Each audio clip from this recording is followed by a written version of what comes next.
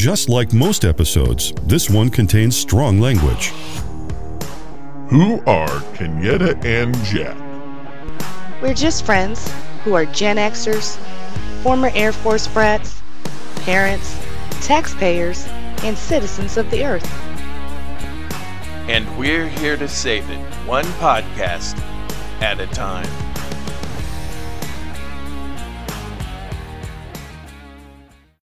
Friends, enemies, countrymen, Romans, lend us your ears.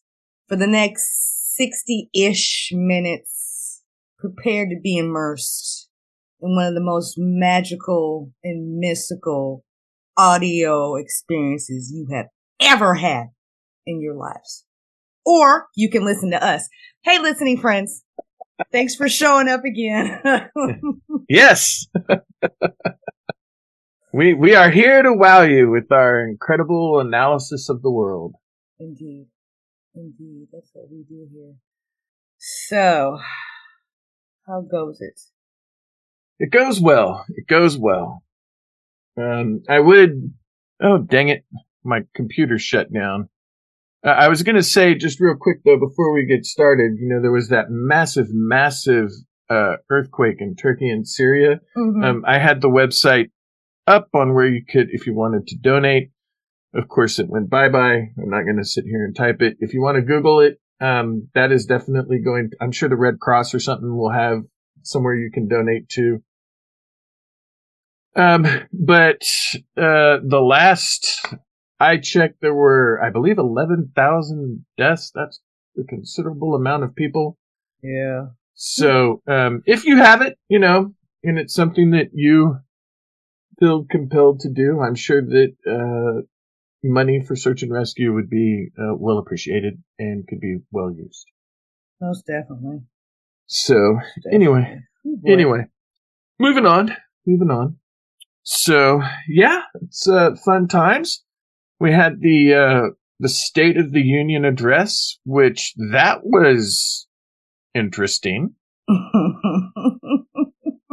And I don't know about you, but part of that is part of my WTF, but it's actually your turn to go first. I didn't know. We often share a brain. But strange but true, friends. Yes. We are not lying about that. There's a reason Heather calls Kenyetta my Virginia wife. Indeed. So, is it my turn? It is your turn to go first. Yeah. Okay. So, I got a little bit of a two-parter. The first one is kind of seems not so serious, but it lends itself to our current state of affairs. And then the second, unrelated, is a little bit more serious. So, okay. The first blurb is AMC Theaters announced recently that they'll be charging an extra fee for, quote, premium seats at their theaters. Yes. That is, if you would like to sit in the good seats in the middle of the theater, you might pay $1 or $2 more. If you want to sit in the front, near the screen or way in the back, you might pay a little less. I'm here to tell you, the average John and Jane Q public, we're struggling, okay?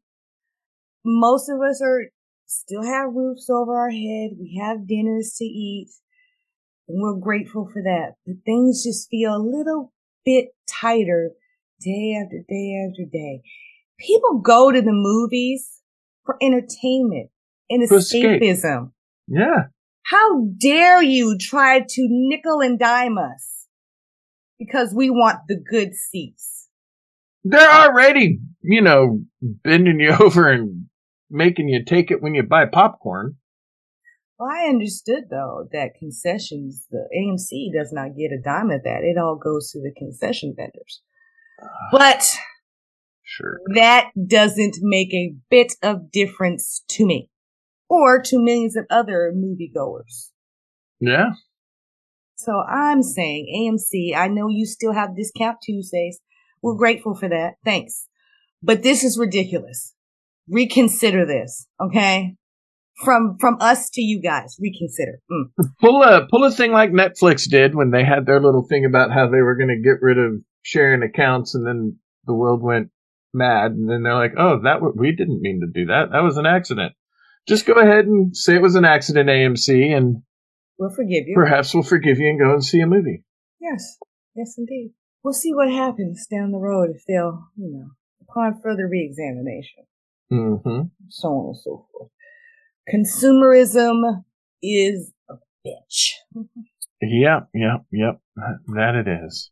For the second part, completely unrelated, but far more serious. In Tuscaloosa County, Alabama, over 200 students at Hillcrest High School participated in a walkout protest yesterday following controversy involving a Black History Month program.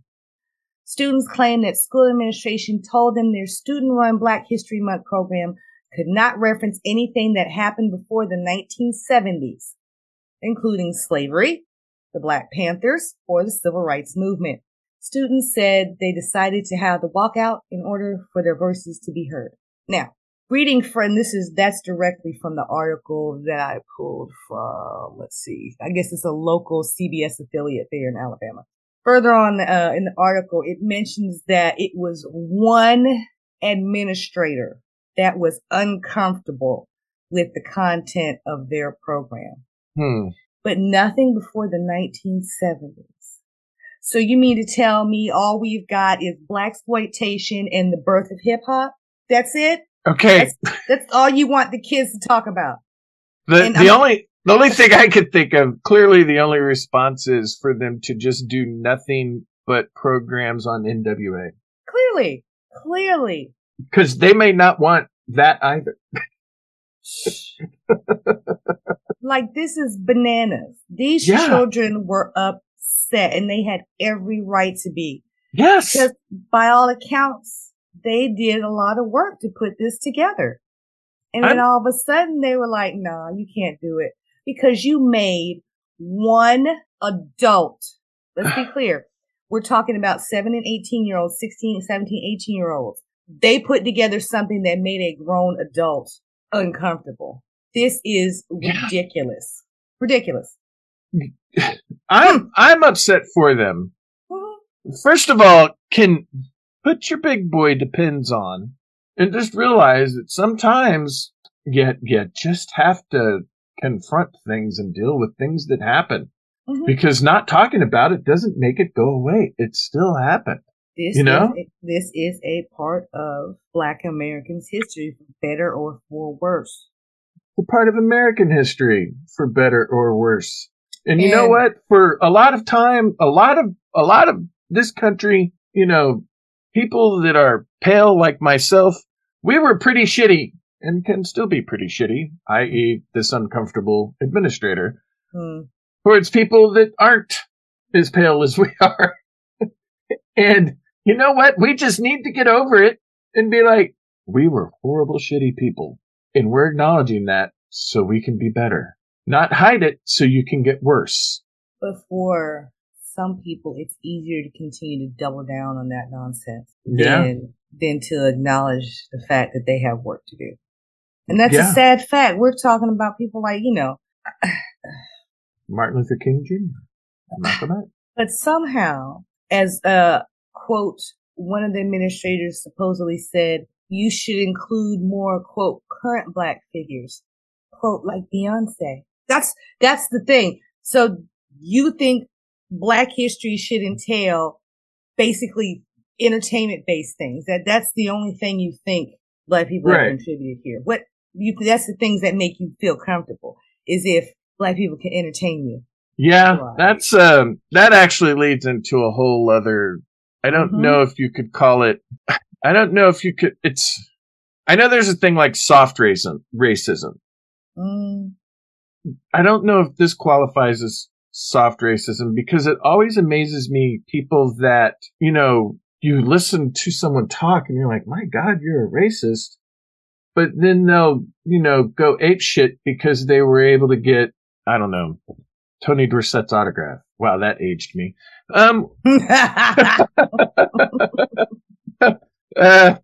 Mahomes autograph. Yeah, okay, there you go. Or, Kevin Durant or something like that. Sports is one thing, but outside of that, it's such a weird dualism in the mind, and it's just so strange to me. And I don't know, it's just so. Sometimes it's just hard on my end. Always being like, God, can we just ever not be shitty? I mean, a fine example of that is, Colin Kaepernick. Yeah. Everybody loved him until he took the knee. And all of a sudden, he was a pariah. He was the shittiest football player ever to grace NFL. Well, for one thing, he made the NFL, so he's not that bad, for crying out loud. Exactly. And on top of that, and I don't even know too much about individual player stats. I know the basics about football. But from all accounts, he was a damn good player. His stats said so. But all of a sudden, you've got legions of the melanated deficients screaming about, he sucks. I hope he never works in the league again. He took a knee. It's like, well, what would you rather him do? I always play. I always felt that if you were, honestly, in my opinion, if you're going to protest, I always thought the way that he started it, others followed. I always felt that was really, it brought awareness, but it didn't bring about any sort of, violence or, because I mean, sometimes you can protest and, violence happens and all that. That's a different argument. But to me, that was like the best ultimate way to protest something. You're getting your point across, because it certainly got his point across, right? Mm-hmm. It brought awareness to what he was trying to bring awareness to. But in my opinion, that was like one of the most peaceful ways that it could have been done. I'll put it this way. He had a particular point, and those who understood him or understood that point, we understand that point. There were legions of people that purposely misunderstood him. Yeah. Over and over and over again. It didn't matter how many times. He himself explained it. They deliberately misunderstood him because they wanted to vilify him, because he reminded these people of something that could possibly make them feel uncomfortable. Heaven forbid. Yeah, in my opinion, kneeling for the national anthem is, say, a lot more respectful to the country than, I don't know, carrying, say, Confederate flags through the White House or through the congressional building, because you're mad that your guy lost. Oops. I'm just saying, to me, that's just more respectful. But I mean, what do I know? I'm crazy. I guess. But I'm crazy. There's that. So, but as of right now, the school's Black History program is still set for the 22nd of this month. I'll be interested personally to follow up on the story to see how it went off. I am too. Because I really want this less than 2 weeks from now. I really need somebody to take some action and move something here to let these kids have the program that they originally planned.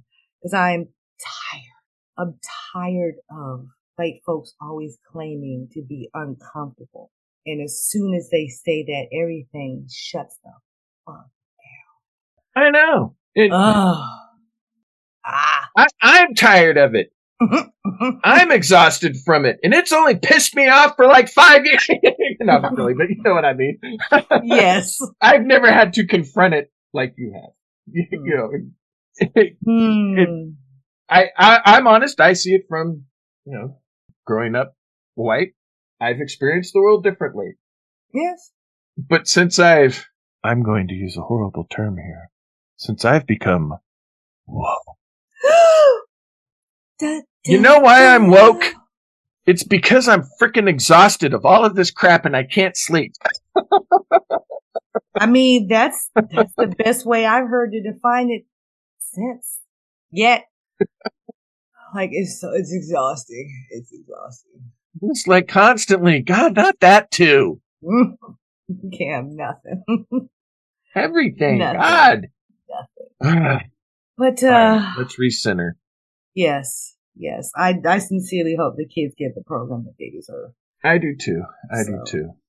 I'm going to definitely try to follow up on this in the coming weeks. So. Yes, I look forward to an update. Yes. I'm going to make myself a note right here. That's good, because I will forget that I'm looking for the update until you give the update.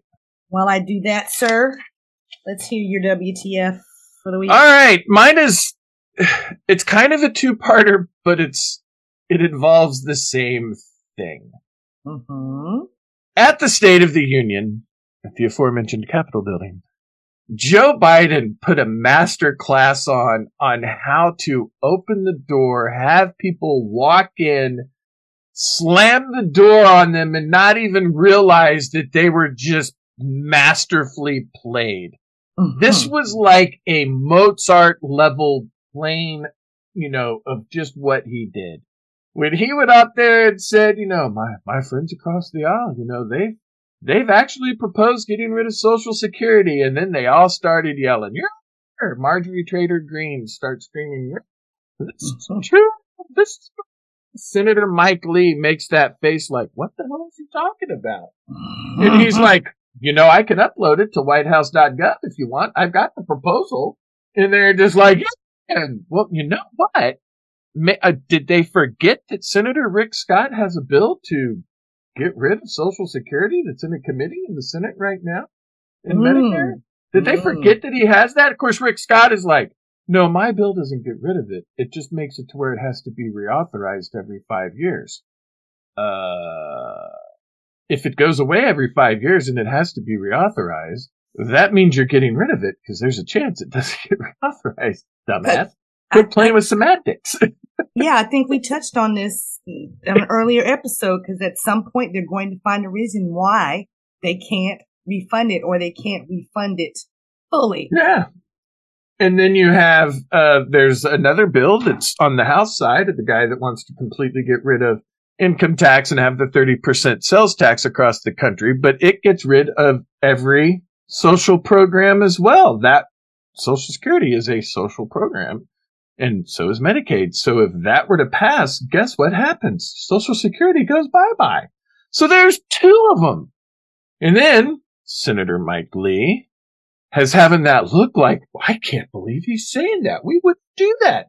Apparently, Senator Mike Lee has forgotten that time in 2017 where he gave a speech and he said, this will be the first time you ever hear a politician say this, but I'm going to make it my mission to get rid of Social Security. It's gotta go. Did he forget that? Is he not aware that once it's recorded, it's there forever? And then, of course, what was it, Wednesday, Mike Pence comes out, and he's in his speech, no, we got to get rid of these entitlements. We got to get rid of these entitlements. First of all, we pay into Social Security, so it's not an entitlement. Number one. Number two, but the beautiful part was, though, after Biden suckered all these people in, and they were screaming and calling him a liar and everything, he turns and he goes, oh, cool, I have you all on record that we're in agreement that we're not going to get rid of Social Security. Looks like oh, you guys just walked into that one. He opened the door, held it open. You all walked into it, and he's like, oh, cool. So we have you on record, you in front of everybody watching this speech. That you don't want to get rid of Social Security or Medicaid. And then they all sort of went, oh, shit. And you can see Kevin McCarthy behind him going, oh, that motherfucker. Sour. Just all the flavors in the world available to you, and you want to be salty. Yeah. You know what? Dark Brandon is, that dude could throw some shade.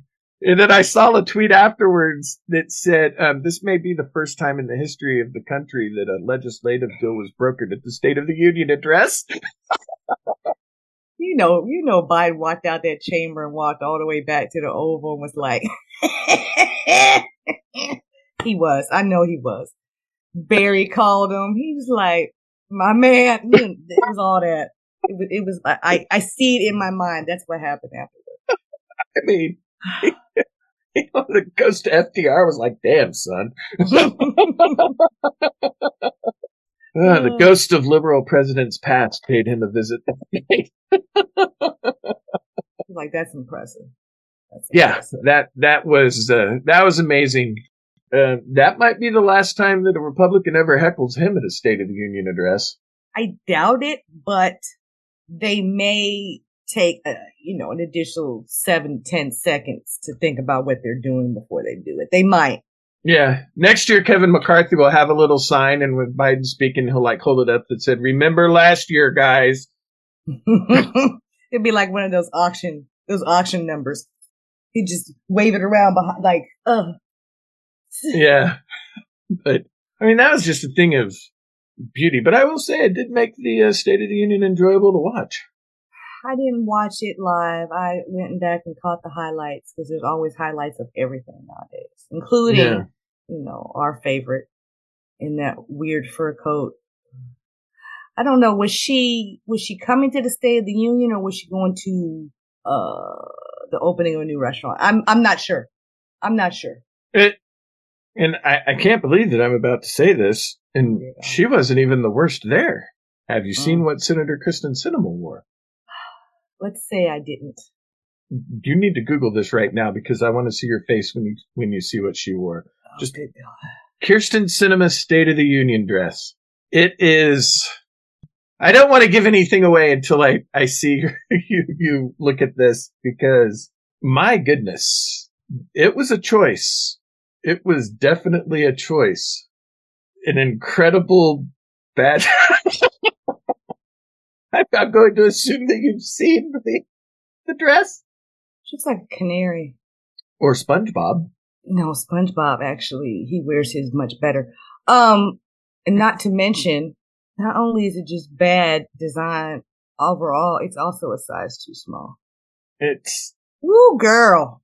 There was a choice. It was daring, all right. It takes some work to make Marjorie Trader Green look normal. That was definitely a daring and provocative wardrobe choice. Yeah. I would love to see what shoes she... Oh, the shoes! Oh, girl. No. Somebody compared her to Big Bird as well. Yeah. Listening friends, I really wish you could see the expression on Kenyatta's face right now. It's one of all shock, confusion, pain, befuddlement, all at once. I'm going to go ahead and make myself a note to include this when we post our new episode. Social media reminder. So listening friends, we sincerely hope that you are following us on the social, either Facebook or Instagram, so you can see this. Or after you listen, you can pause right now and go Google. So you have the visual in your head. Yeah, so, please do. It's amazing. Cause I was following along all the best styles from this past Sunday's, Grammy Awards. And those were some daring fashion choices. But this here? No, girl. No. Yeah.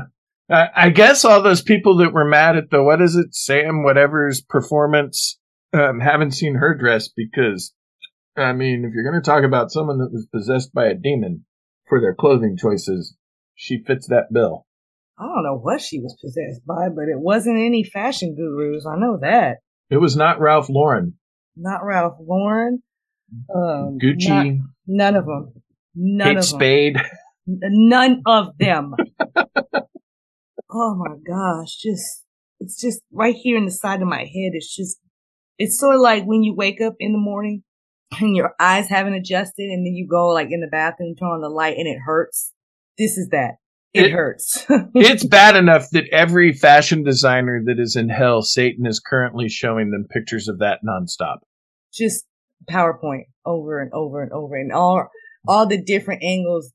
Like in the article I'm looking at right now, friends, on the New York Post, and the New York Post is the source of the most credible news out there. But they have multiple angles, pictures taken of her, and just no. It doesn't matter which way you look at it. It's a no. Yeah. And more than anything, like I just said, it's not even just a bad fashion choice. It's the fact that it doesn't even fit good. Come on. And thirdly is the fact that somebody actually designed and sewed it to make it. That person's also a part of this equation. I really want to do some homework and dig around to see who made this. Like, who was I'm sure it was some off the rack something. Or it may have been custom. Who knows? I just want to know who did this. Yeah, I want to know who did this because it is a travesty. And it definitely is. I'm upset about it. Yeah. Well, okay. I think we should probably wash this from ourselves. Yes. And actually move on to the subject of today's podcast. Indeed. Let's do that, please. And I know you know who this person is, but we discussed it. But I'm going to start with this question. Who is Lonnie Johnson? Why is Lonnie Johnson important?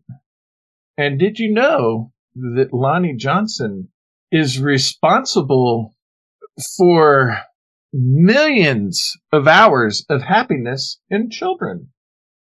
A fellow that created a $1 billion, I don't know if you would call it an industry, but a $1 billion thing. However, he is much more fascinating than just the thing that he kind of became known for. Lonnie Johnson is the inventor of the Super Soaker water guns. And that is something that literally millions of kids have spent millions of hours enjoying.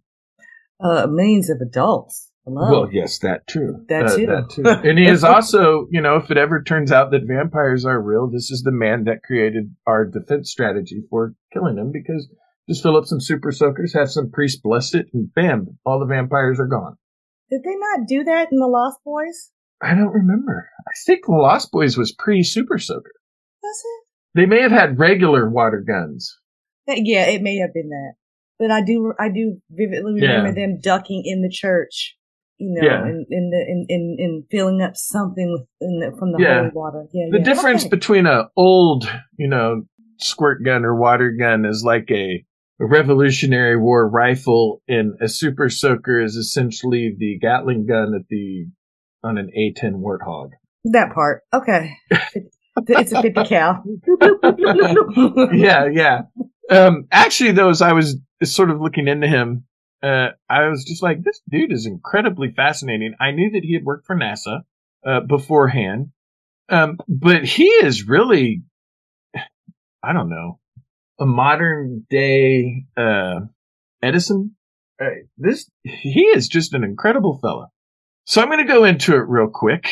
Lonnie Johnson is an engineer and an inventor, and he earned his master's degree in nuclear engineering from Tuskegee University, and then he went on to work for the U.S. Air Force and the NASA space programs. And he was tinkering around, and that's how he ended up coming up with the Super Soaker. And since that time, he sold it for a buttload of money, which we will get into. He has developed several other companies since then, and he's working on some pretty fascinating stuff that I'll get to a bit down the road. So Lonnie George Johnson was born October 6, 1949 in Mobile, Alabama, which probably explains why he went to Tuskegee.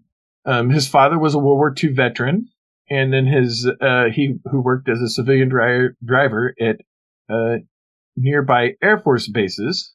And then his mom also worked as a nurse's aide. And which I would assume is probably typical for the South of their particular age. They also had picked cotton, but at least it was at their grandfather's farm and not, getting screwed over by some old crusty white fella. Did that ever happen? Oh, I'm sorry. Go ahead. What? What? That sounds like a different type of podcast than we have, Kenyetta. Indeed.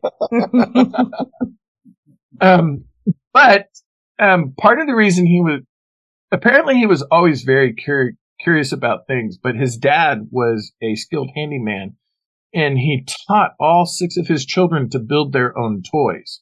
As a child, Johnson had always dreamed of becoming a famous inventor, and during his teenage years, he grew more cautious about the way things worked and more ambitious with his experimentations, sometimes to the detriment of his family. Quote, Lonnie tore up his sister's baby doll to see what made the eyes close, his mother later recalled.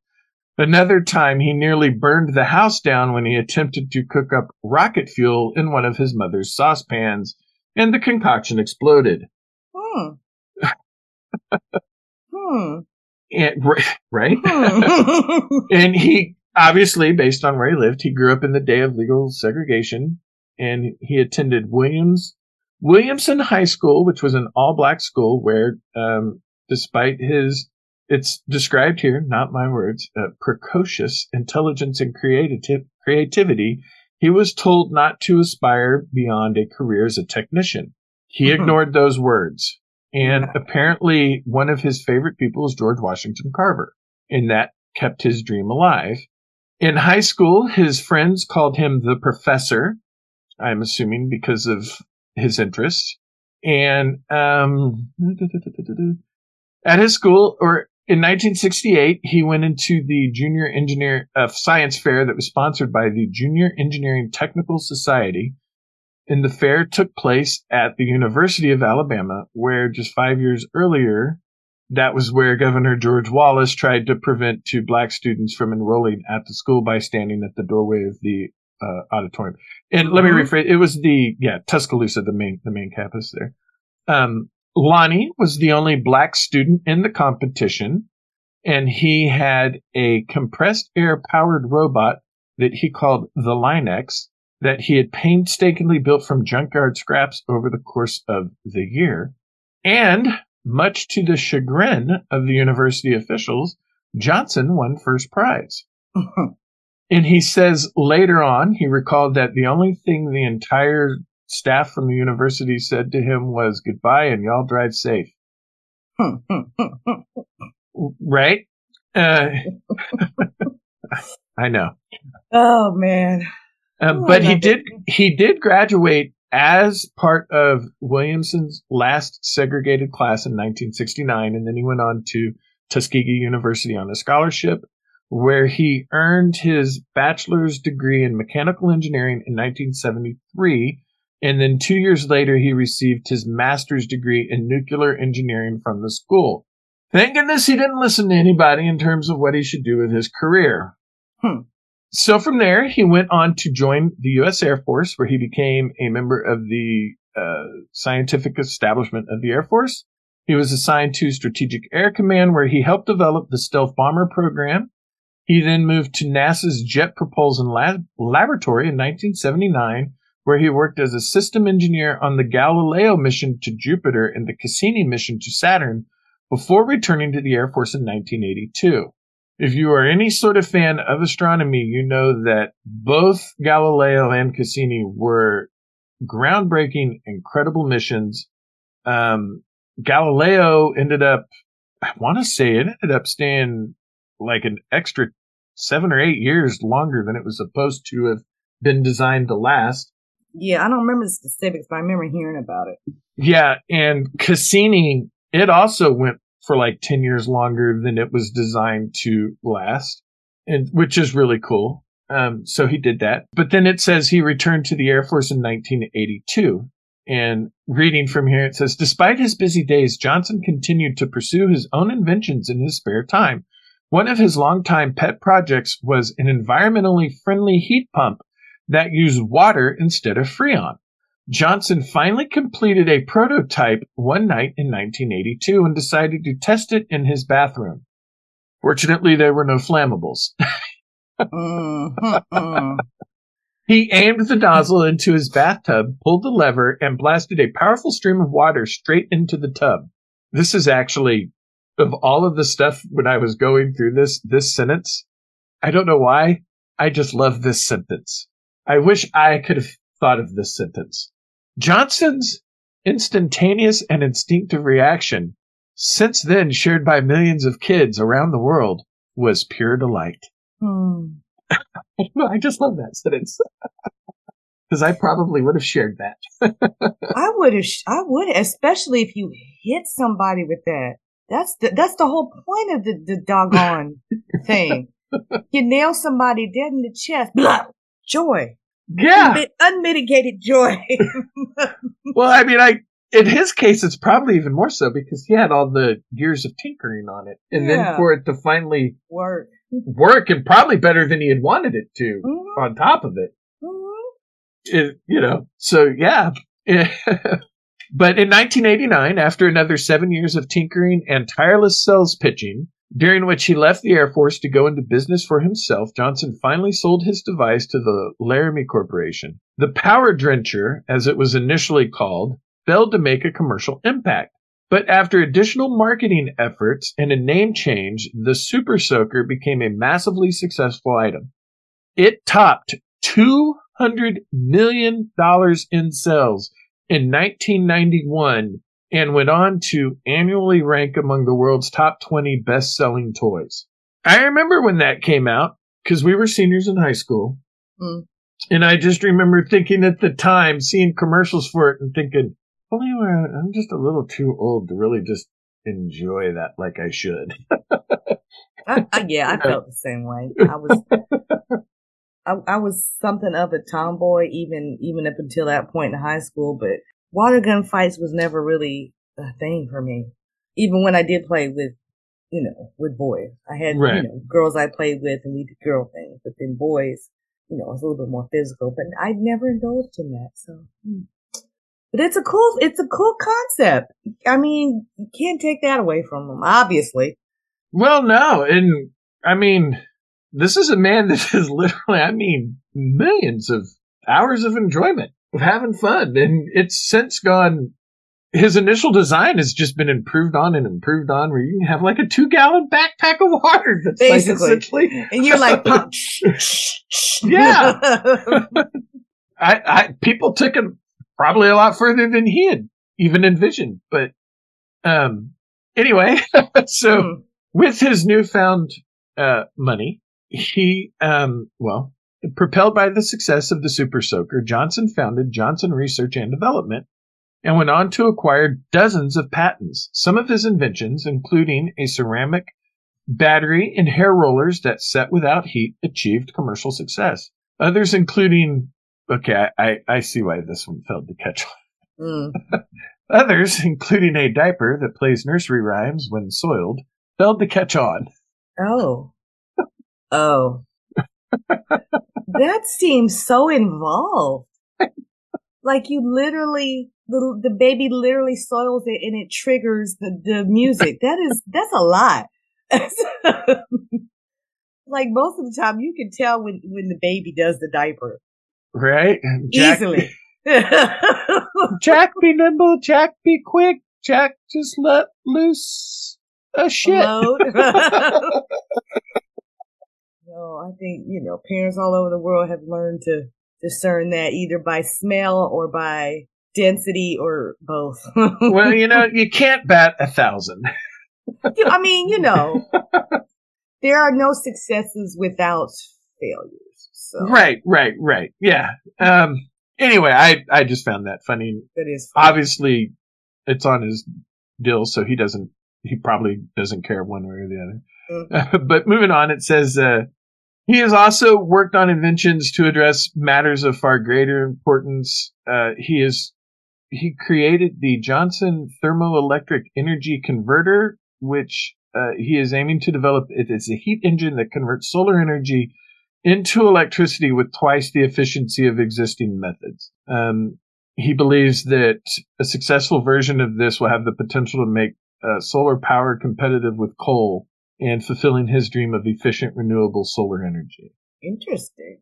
Yeah. It says here that he eventually has attained much needed funding from the U.S. Air Force to continue working on that project. In 2008, he received the Breakthrough Award from Popular Mechanics for the invention of that. They're still, it's still working in development. And he's been working with the Palo Alto Research Center in California for further development. And it just says that he's, works as an independent inventor. That's kind of rare. He, now he does a lot of this stuff on his own, and he retired. He's made enough money with the Super Soaker that he is able to retire and do that on the side. So, and he's still working on the for short, it's called the JTEC, And obviously, if he is able to create something that would make solar power super efficient and more viable than coal, will that equal the success of the Super Soaker? Probably, realistically, yes. Yes, but there are always those whose interests lie elsewhere that will make that very hard for him to mass produce if they ever perfect it. You know what I mean? Yeah. And, can that really compete with just providing children with joy? Dear God, no. I mean, it can. That's something that appeals to adults, obviously, who pay bills. We want to pay lower bills. So if there's a way that we can get energy into our homes and our businesses for cheaper than what we're paying, heck yeah, that's important to us. Super Soakers, toys, that's mostly for the kids' realm. Adults play with them too, but yeah, there's a certain amount of joy even just watching the kids play, as long as they're not shedding blood. So yeah, and he's still, tinkering and coming up with inventions. It doesn't say if he's, come along with anything recently that's new, but I do think he's probably focusing more on this, the JTEC. And then it just has here with his personal life that he is a board chairman of the Georgia Alliance for Children and a member of the 100 Black Men of Atlanta, an organization that mentors high school and college students. And in 2011, he was inducted into the State of Alabama Engineering Hall of Fame, which is cool. In 2013, he received a $73 million settlement from Hasbro, Inc., which had acquired the Laramie Corps a decade earlier, and I guess they were not paying him proper royalties. Mm-hmm. That is not an unusual story. Yes, and but Johnson corporations, they don't care the color of your skin. They'll screw you over anyway. Oh yeah, no. That's not even what I was playing. That's right, yeah. That's a common story. Period. That was probably the most the most white thing that ever happened to him was a corporation screwing him over an invention. Pay me my money. Getting screwed over like that, hey pal, there you go. But me anyway, my check. I jest. But it does say that him and his wife Linda have 4 children, and they live in Atlanta, Georgia. But I just think that he is a fascinating fella. That in all seriousness, we sort of joked about everything. Had a good time because it is essentially a toy. But he did go through some shit growing up. Yeah. Growing up in the South in that time frame in Alabama, as a black man is not easy. To basically be told, you may be smart, but you needn't bother aspiring to anything more than this. Yeah. And it's not really a story, but just as a related aside, there was somebody who was told when he was a young boy, even though he was smart, he was told, well, you're good with your hands. Maybe you should be a carpenter. Jesus was a carpenter. Mm-hmm. Do you know who that person grew up to be? No, you're going to have to tell me. Malcolm X. So yes, this is not an uncommon sentiment. And to be clear, the white folks telling young black kids this, they don't think they're being mean. They're not being malicious. They sincerely think these children are not smart enough to aspire to anything that involves any level of intelligence. Manual labor or with your hands, sure. But did any of the teachers that, whose classes that he was in, did they ever think that he would aspire to what he did? Probably not. Yeah, yeah. If they were still alive by the time he hit the heights of his success, they were like, oh, that little fella. Huh. Yeah, yeah.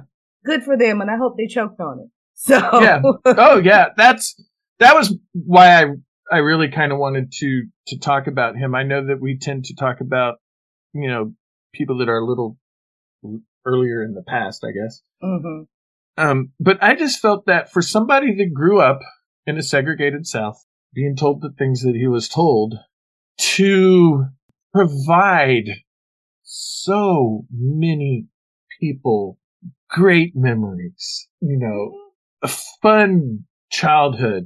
How many kids maybe grew up and they were very poor. For Christmas that year, they got a Super Soaker, and that was like their greatest, toy that they received. Mm-hmm. And this is a man that's responsible for just pure happiness out of a lot of people.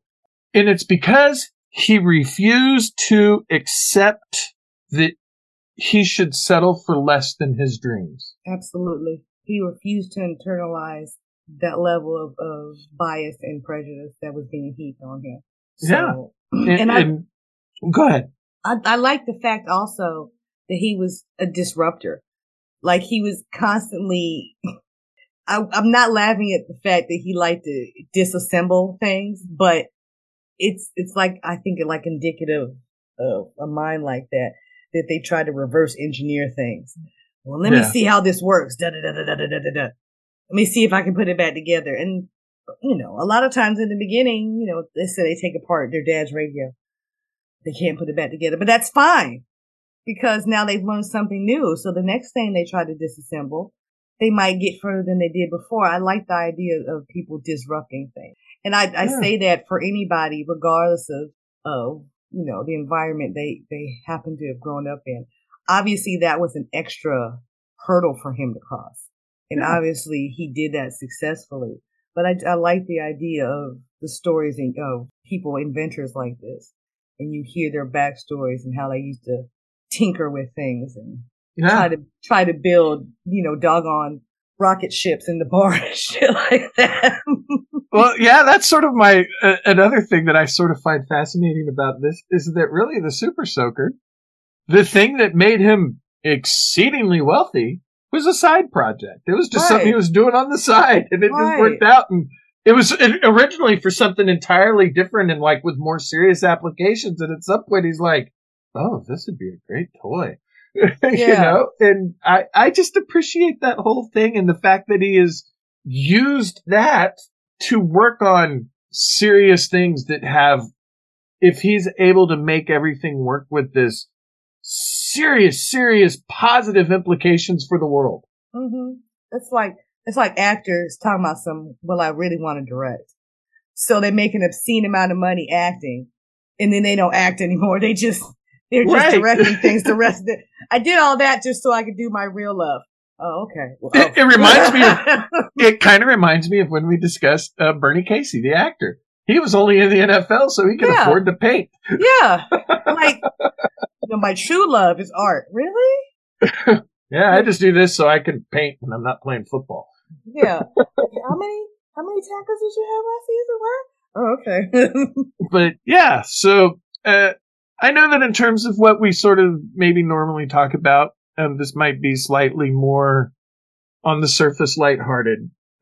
But I do feel that really there is an underlying story here of persevering when you're in a system that isn't made for you to thrive in. True.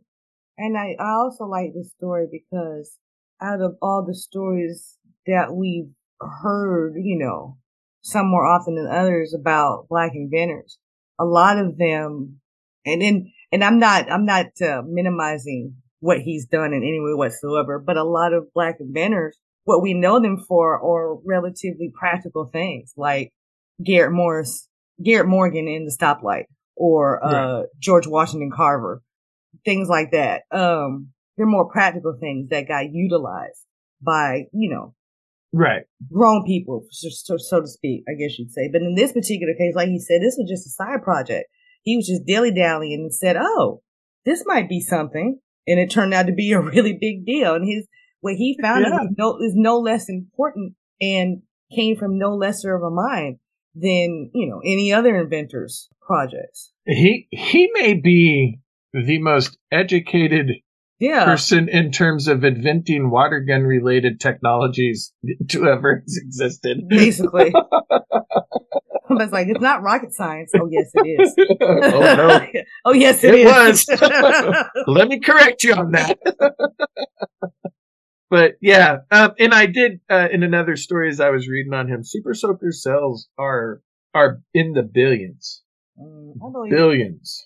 It's like every time you turn around, there's a new model. Yeah. So, anyway, that was who I wanted to talk about. I feel he was worthy. Oh yeah, definitely worthy of more people knowing about him. Yeah, I knew who he was, but I knew the barest facts about him, so that was good to hear more in depth information, especially his background growing up and his education. That was very interesting. I would have never thought. It's not a fluke thing. You know what I mean? I mean, like I said, it may be something that, he didn't intend to build, sort of like WD-40. Right? We found this by accident. It might work for something. So let's see what happens. Yeah. Anyway, I was glad to have got to discuss him. Because I think he's a pretty interesting guy that was kind of oh yeah, I'll show you. even if that's what was going on in his head at the time or not. Because clearly to not let anybody crush your dreams is important, and he did not let anyone do that. So that in itself is worthy of highlighting. Most definitely. That's what I got. And I'm hoping that I'm able to find I have found somebody that I would like to discuss 2 weeks when it's my turn again. Mm-hmm. And I am hoping that I can find enough information on him to make it worthwhile. Okay. And I'll just give you a spoiler. It also includes water. But in a way that a lot of adults prefer water. In the shower? Nope. In gin and tonic? Oh, I'm sorry. You're getting warm. Oh, okay. Well, I'm looking forward to that. Okay.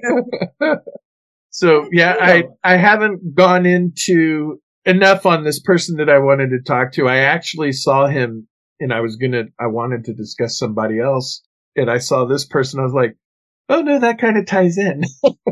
Strangely enough, and I wanted to discuss this person, so I hope I get enough info. Okay. We'll be looking forward to it. Listening friends, stick with us.